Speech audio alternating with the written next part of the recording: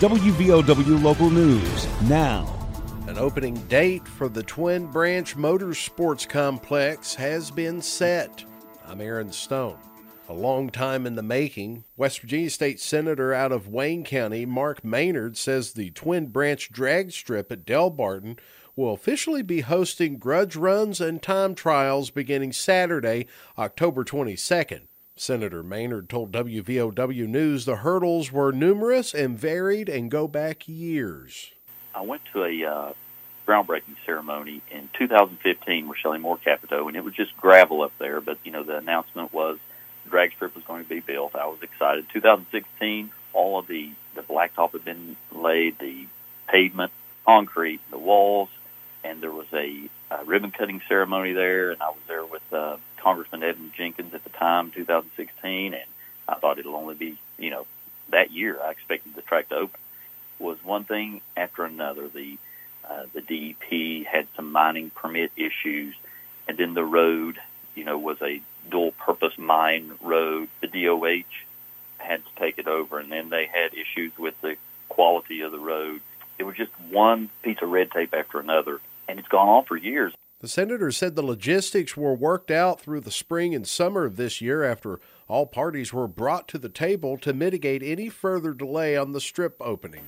This spring, the Redevelopment Authority put out a bid, and this gentleman from Florida by the name of Pete Scalzo won the bid, and it was a 12-year contract. But the track wasn't ready to race on because of all the government red tape that had to happen. So he's been patient, luckily, and his buddy Tom Wilson, they were partners, and Tom now has taken over the lead to run Twin Branch drag strip.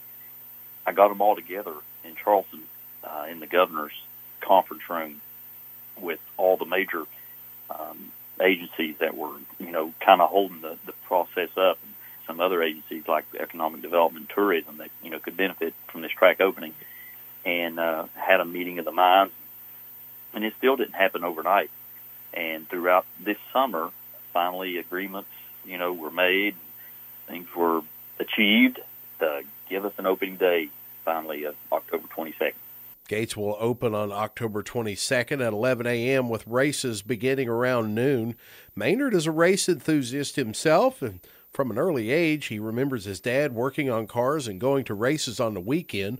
Before politics, Maynard was a crew member for a motorsports team for many years. Drag racing is my passion, and I feel very blessed for that track to be in my district. And also, we can't forget the drag strip that's in Fort Gay, West Virginia. Actually, the two drag strips in West Virginia I'm going to have in my district.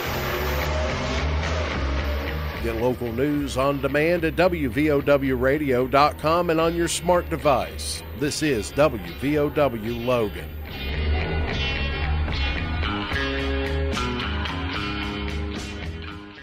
WVOW Logan. I'm Tanya Crum, Director of Acute Inpatient Rehab, Logan Regional Medical Center, always here for you. Hi, I'm Dr. Wright, surgical podiatrist from Logan Regional Medical Center, always here for you. I'm Romel Mitchell, Executive Secretary, Logan Regional Medical Center, always here for you. Thank you for trusting your care at Logan Regional Medical Center, always here for you. Kanawha County emergency officials said a body found in the Kanawha River was a 79-year-old man. The man was riding an excavator and drowned after the heavy equipment got too close to the edge of the riverbank, slipped into the river, about 30 feet of water. The body was found Sunday night just before midnight near the 1100 block of McCorkle Avenue in Chesapeake.